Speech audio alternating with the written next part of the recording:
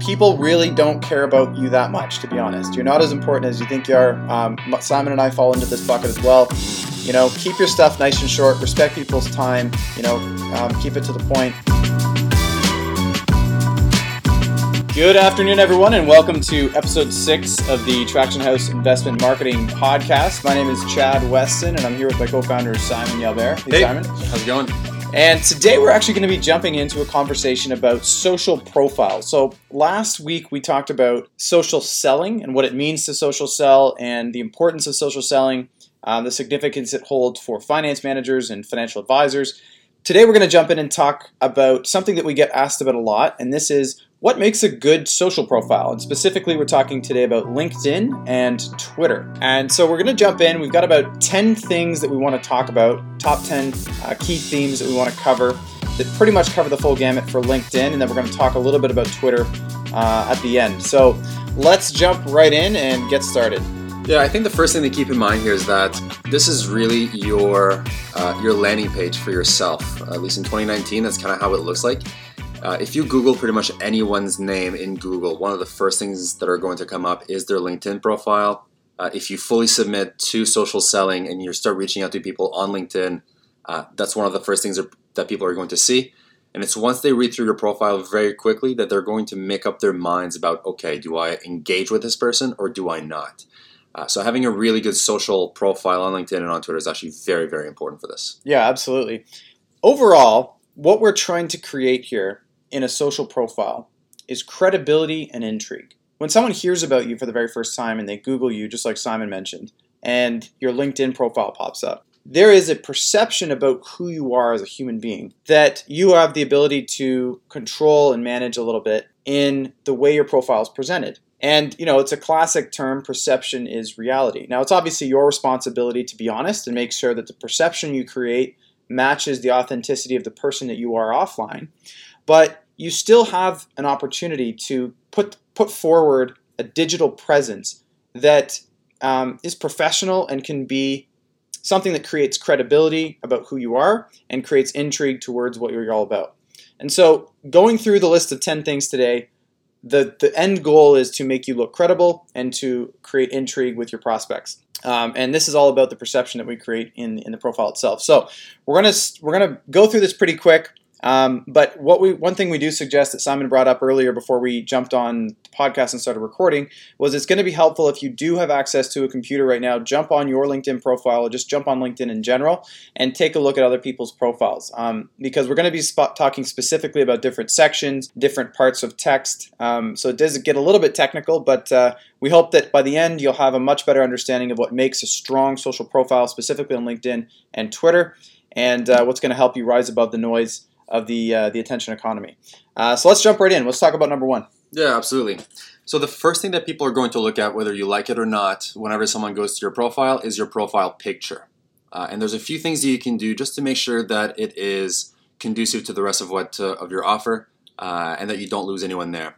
The first thing you're going to want to make sure is that you have a clear picture. If it's grainy, if just the resolution is not that great, already you're losing points. You should be dressed how it's expected of you to show up to work every day. So, we've seen everything from people showing up with jeans and t-shirts and, they work in financial services to women showing up with full-on prom gowns. It just really doesn't look that good. The other thing that you're going to really want to pay attention to is just the image itself. So if it's cropped, so for example, if it's a square picture that you're trying to fit into LinkedIn's round frame, and then you can see the sides are kind of cut off on the sides, that just really doesn't look good. One of the last things too is you really want to make sure that it is only you in the picture. So if it's a group shot, no one really knows who you are in that picture. We've also seen the picture of maybe sometimes you're there with a celebrity. We don't really care that you once met George W. Bush. Just have you in there. That's probably the best way to go. And then one last thing is you want to make sure that it's relatively recent. So if you look completely different in real life than you do in your LinkedIn picture, probably not a great picture to pick. Yeah, absolutely. One other quick tip that I just thought about here, which is kind of neat that we're starting to see, is you can control a border. You can put a little nice colored border around your photo. And when you're listed in a prospect list, when someone's searching for asset managers or financial advisors in your city, most 90% of the photos, 95% of the pictures are just going to be the picture cropped in a circular form. But if you've got a cool colored circular border around your photo, it's just another little piece. It's a subtle thing that can help you distinguish your profile against all the other ones in the list, which is kind of neat. Number 2 is the banner image. So the banner image is the graphic that goes behind your picture. It's a landscape style picture, and LinkedIn lets you set it.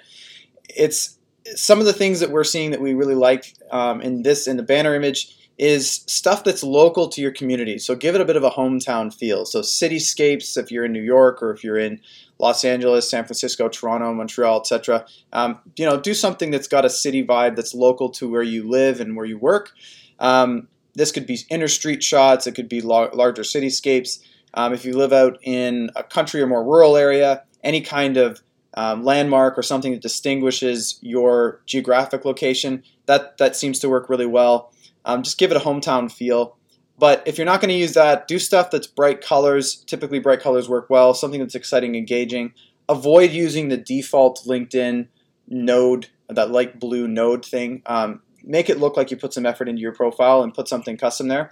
The other thing you want to avoid with the banner image is baking text into the photo. I can't tell you how many times I come across a guy who's trying to sell a service, a consulting service, and he's got the 3 top value prop bullet points baked into his banner image. But the problem is that banner image gets cropped when you go to mobile or iPads and stuff like that, and then it gets cut off and it just looks really bad. So if you can, don't bake text. And what I say by bake text is when you're creating the image, don't type text onto the image and then save it as a JPEG. Just leave it as a picture.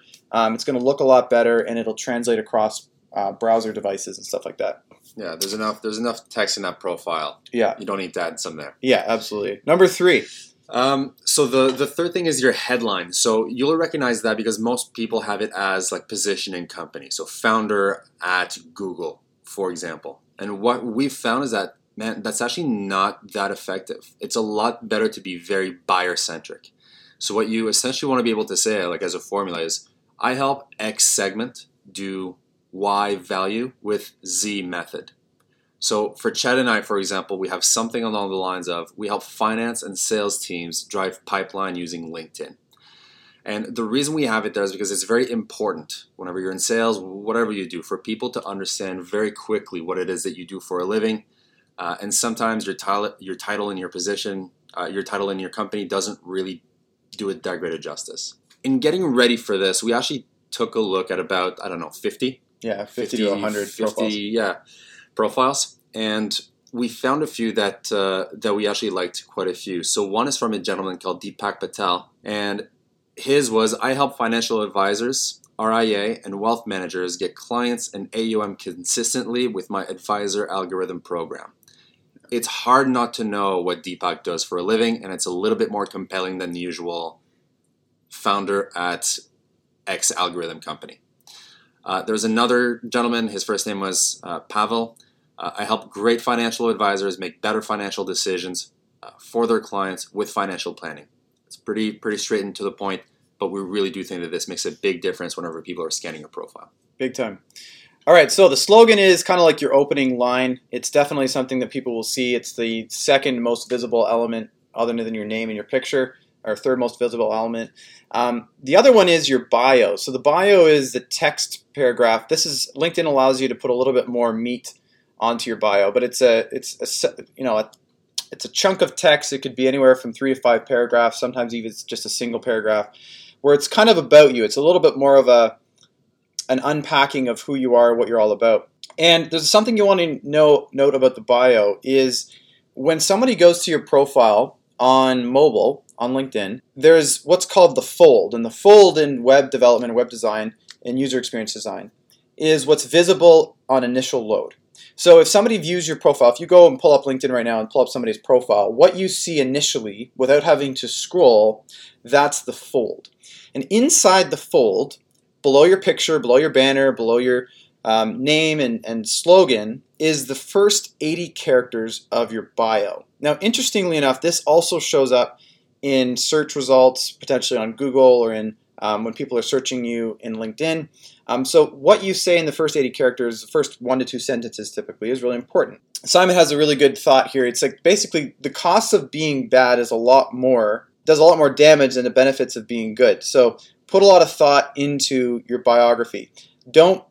And the other thing too is you don't want to be plain vanilla. So the first 80 characters is the perception you're trying to create is, could I have a beer with this guy? Is he cool?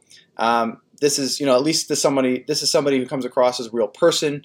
He's not just, an arm for a big bank who's just got, something shoved down his throat from compliance. I know that sounds a little harsh, but if you have any flexibility at all, try and at least get a more personable, heartfelt note or biography approved by compliance so that you can come across as more personal and you can rise above a lot of the vanilla that's out there. And I don't really have a specific example of what you'd want to put in your bio, but I have a large, broad stroke that I want to encourage you to think about. Think about something along the line, like a heart level type statement. Something that's mission, vision, value, investment philosophy oriented, something that you hold a strong conviction about in your professional career. You can use a famous quote, you can get a little bit philosophical, but so you can open up with something like, I believe, ... and you can complete that sentence, but make a statement about who you are and how you operate and the mindset by which you bring to your career. This allows you to get personal, it allows you to get honest, and potentially it stays away from any compliance issues because you're not really talking about your performance or specifically what you do in your value delivery. This is a little bit more heartfelt, and it's a great way to achieve a much more personal feel in your bio. So you got to remember, you want it to come across that this is you speaking. This is not a canned cookie cutter paragraph full of vanilla jargon. And yes, we do understand, like I said before, compliance is a thing you got to deal with in the finance space. We get it. But if you can work with your compliance team, if you can go through hearsay, or if you're a smaller boutique firm, work with your compliance officer and say, look, I get it. We need to be sure that what we're saying on our stuff is kosher. But try and be personal. Try and at least have a collaborative effort with your compliance team to get something on here that's a little bit more beyond experienced financial asset manager with 15 years experience and these things, blah, blah, blah, blah, blah. That's on every single asset manager's profile. You're just going to get buried in the noise if that's what's on your profile. And then for the rest of your bio, just to wrap this up, do always write in first person. Like everyone knows you write your stuff yourself. Don't write it about yourself in the third person. It just comes across as just really, arrogant and, people call you out on that stuff. So keep your bio short and to the point, People really don't care about you that much, to be honest. You're not as important as you think you are. Simon and I fall into this bucket as well. Keep your stuff nice and short. Respect people's time. Keep it to the point. If you can talk about results, do it. If you've got some strong wins in your career, quantified, if you could talk about big portfolio gains that you can talk about in the past on portfolios that are now closed, no longer active, if you're allowed to do that kind of stuff, it might help. But otherwise, you want to be emphasizing your specialties. You want to be emphasizing the areas of the asset management space that you own, that you're good at, you're an expert in, you focus in, and just make sure you establish relevance with your core audience. And don't be redundant. The other thing, too, is don't use this bio to talk about your 15 years experience and your company history because there's a whole dedicated section in your profile that talks about your career history. That's a little bit, just like I said, guys, when it comes to your bio, have some personality, really be heart level, get philosophical, talk and stand behind what you believe. This is an opportunity for you to get behind your investment philosophy and really express that. But yeah, that's the bio. Number 6. So number 6 is actually kind of funny and unfortunate sometimes. But do you have a premium or sales navigator account associated with your account? And the only reason why that is because it gives you a nice little gold LinkedIn logo right next to your name. Yeah. And that's just psychology. Like if some people have badges and some people don't, we tend to like the people with the badges the most. And really all premium does is show that you are invested in platform and that you take your professional endeavors seriously. That's really all it means. But in our work, we've seen that it truly does make a considerable difference. Huge. Yeah, absolutely. All right. Number 7. Number 7 is follower count. Now this might seem a little bit shallow, but people do judge you based on the size of your network and how active you are, how much you're followed, how much you're paid attention to. Social proof is a very real thing in the game of perception and rhetoric. And so you want to have at least 1,000, if not 2,000 to 5,000 followers or more. And this just shows that you've been in the game a long time. It indicates a couple of things. It indicates that you've been on LinkedIn for a while, you've invested in your profile and your LinkedIn social network, and you've got a lot of people that you're connected with. It points to the fact that you're probably a busy, active professional who's just engaged in his world. The other anecdotal benefit that comes from a large network, well, actually, there's a couple, is the more followers you have in the same vertical, the higher likelihood that you're going to have a thing called mutual connections with your new connections. So if you go to any profile right now in your first connections, you're going to see that beside the profile, the followers list, you've also got a list of mutual connections. And it's advantageous for you to have a lot of mutual connections with a cold prospect. That cold prospect will see, oh wow, you also know Johnny, and you know Sally, and you know the Sheik, you know other people in the network that I'm connected to. And so there's a bit of a closer degree of separation that happens with that. And it just creates a little bit more of a warm reception when you're cold prospecting. So the more followers you have, the more first connections you have, the larger network you have, the larger opportunity there is for you to have mutual connections with people that you're reaching out to cold for the first time. So that's a big one. All right, number 8. So at the bottom, or close to the bottom of your profile, you have an experience and education section. And that's actually one of the things that I look at the most whenever someone reaches out to me. And one of the things that I look for is, first, do I recognize any of these companies? How long have they stayed at each company? But one of the things, and one of the ways that I see a lot of people messing up, is that they don't actually have a logo next to all the companies that they worked at. It just shows this like gray house or building looking thing. And sometimes that just looks a little bit fishy. It looks a little bit less credible than if there's an actual logo there. And maybe it's because we've been in the business for so long, but we've seen a lot of people fake different things about their profiles. And if there isn't a logo there, my mind kind of goes there a little bit, unfortunately. And for your education, start at university. I can genuinely say with quite a bit of confidence that no one will care where you went to middle school, but we see it all the time. We see it all the time. Start with your bachelor's degree and then just go up from there. You don't need to go any less than that. That's awesome. Okay, number 9 is articles and activities section. So this is a conglomeration of your recent posts. This is your activity. This is stuff you've commented on, stuff you've liked. Make sure that you've liked, commented on, or posted at least 5 times in recent months, because that will fill out this section and it'll at least create the perception on a whim that you're active. It's better to have obviously really recent stuff. It's better to have organic posts and articles that you actually write, but even if it's filled with stuff that you've liked, commented on, shared, at least it shows that you're an engaged member of the community and you're somebody that's taking their position in LinkedIn seriously. The one thing I will caution you on, though, is if you do get in a comment war with somebody about a hot topic, I don't know if that's like Trump or any of the major hot topics in the States or whatever, but if you do get in a comment war or something like that, that stuff does show up in your activity. So just keep in mind that when it comes to conduct on LinkedIn, this is a place where your history in engagement on the platform does show up. So make sure that you're just conducting yourself accordingly. That's all I'm saying there. All right, round it off with number 10. So we just talked about all the things that we want you to do. There's a couple things that really don't matter when it comes to your LinkedIn profile, and unfortunately a lot of people spend a lot of time there. So your accomplishments, the endorsements that you get, your interests, quite honestly, people don't really look at those.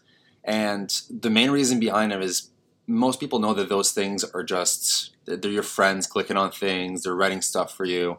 Your interests don't really matter. Yeah. There's just not a whole lot of stock to be put in there. It's just fluff. Yeah, the other stuff is a lot more meaty. Okay, so that wraps up the 10 things you want to think about when optimizing your LinkedIn profile. Just to recap again, the point of all this is to create the perception of credibility and intrigue for somebody who doesn't really know you, is getting to know you online, know you digitally. If you follow these 10 things, you just kind of keep these guidelines in mind, it's really going to, we hope that's going to help you accomplish those 2 things, credibility and intrigue. The other thing you want to think about too is keep the tone buyer-centric. Keep your buyer, your core prospects, the people that you want to do business with. Keep those people in mind when you're designing your profile and writing it out. These are ultimately the people that are going to judge you. They're going to pin you against a whole bunch of other people like you in your industry and your geography. So if you're going to stand out, make sure you're really appealing to the psyche of your buyer. So the better you know your buyer, it's also helpful. Okay, and to wrap things up, we're going to jump into Twitter and spend a few minutes just talking about Twitter accounts. Simon, take it away. Yeah, so the same thing applies to Twitter as it did to LinkedIn. The profile picture is very important. Again, make sure it's clear, make sure it's professional, although it doesn't have to be as professional as it is on LinkedIn. Your banner image, something local, just like Chad said earlier, is something that's really good to emulate on Twitter as well. And then something else that matters on Twitter that's a bit different on LinkedIn is that blue check mark that you sometimes see next to some profiles. That is essentially, by definition, just Twitter verifying that you are actually who you are. And it's usually public figures who get that. So for example, there's probably 100, 200 Michael Jordan Twitter accounts. There's only one with that blue check mark, and you can be sure that account has validated or at least has proven the fact that that is actually Michael Jordan. So you can ignore all the other ones. If you have that thing next to you, it kind of shows to people that like, hey, this person might be important enough for people to emulate and to fake their person. So that actually does mean quite a bit. And the funny thing about this is that to get the LinkedIn Premium badge on your account on LinkedIn, you just have to pay LinkedIn to get that. But for Twitter, to get that blue check mark, you can actually apply, and they're the ones who are going to look at your account and make sure that that it's justifiable that you would get that blue check mark. What are some of the things that your account has to have in order to get a blue check mark? What does Twitter look for? I think they just look for a lot of different followers, and the other thing that they're going to look like is they'll probably do a bit of a search on you. Yeah. So that helps. And the other thing they're going to look at too is like if there's multiple people with your name or trying to be you on Twitter, then that's a pretty easy way to get that blue check mark. But of course, that's going to be the case for very few of us. Okay. What about follower count? Do people care about follower count? For sure. Yeah. Okay. Yeah. That's also so follower count. Obviously, I mean, how do you develop a good following on Twitter? By the way, like how do you get that follower count up? Mm-hmm. One of the best ways to do it is just by following a lot of people yourself, and a lot of people are going to follow you back. Okay. And what you want to do is you want to engage with people that are just posting on Twitter. Some people have done some nefarious things and like hired bots to get them their followers, and we're going to talk about that a little bit more in a minute. But you definitely don't want to do that because there's some red flags that come associated with that. But really, you just want to be engaged. Take advantage of hashtags. Okay. Tag people in your posts, and you'll see it's not that hard to get 500 to 700 followers on Twitter over the course of a couple of months. All right, and then finally, what else do you have to have in Twitter to get credible and to create intrigue? Yeah, whenever people looked at your profile, they want to see that you're actually doing something on Twitter. If you're not, then why would they ever connect with you? So if there are some recent things that you've shared or commented on or posted, make sure they're good. Make sure it's you. Make sure it's conversational. One of the things that we really like to do is to pin the post that did really well to the top of our profile. And really all that means is Twitter allows you to have one post at the top of your feed that stays there permanently, no matter if you post something afterwards, which is how most feeds work. Oh, that's cool. Yeah, so what most people would get to see when they first get to your Twitter profile is the thing that did the best. A pretty good thing. Pretty good thing. Okay, so you mentioned this thing about bots. What's the big issue there with bots, and how does that affect your credibility? Yeah, so since follower count is a big thing that people look at whenever they take into account your Twitter profile, a lot of people all just went out and auto-added. They built bots that auto-added people or auto-followed people. A percentage of those would follow you back, but it'd be people that you would never have met before, right? So there's people that they have nothing to do with you. So what ended up happening is that those people who hired those bots would then post stuff on LinkedIn. They had 1 million followers, but then they would get 1, 2 likes, 3 likes. Oh, I see. So there's a huge discrepancy between how many people are following you versus engaging in your content. That's right. So that's how you can call out somebody who's hired bot farms or something. 100%. Yeah. 100%. And if someone sees that that's kind of what you did and it's hard to mistake, you kind of start thinking, okay, if this person would go to that length to get followers, can I really trust this person? Totally. Or is this an honest person that's going about this the right way? Yeah. Yeah. That's awesome. All right, guys, that wraps up our advice for optimizing your social profiles for conversion and just an overall creating that perception of credibility and intrigue on LinkedIn and Twitter. Again, Simon and I are all in on the finance space, so we're really trying to speak to a finance-focused audience, but a lot of this stuff can apply to also B2B, SaaS companies, enterprise startups. If you're a business development representative or any of those kinds of prospecting roles where you're active in the prospecting and cold outreach game, a lot of these kinds of rules can apply to you as well. So don't keep that in mind. The one last thing I want to say is on LinkedIn, one of the things that Simon and I specialize in is helping you get and grow your LinkedIn network. So if you do have any questions or you are interested in growing and developing out your network and building out that 1,000, 2,000, 5,000 follower count on LinkedIn, send Simon and I a direct message right on LinkedIn or send us an email, Simon or Chad at traction.house, and we'd be happy to chat. You've been listening to the Traction House Investment Marketing Podcast, designed to help investment advisors and marketing practitioners leverage content marketing to rise above the noise in today's crowded, fragmented attention economy, capture investor mindshare, and ultimately grow their AUM. We hope you found today's conversation insightful. Stay tuned for more.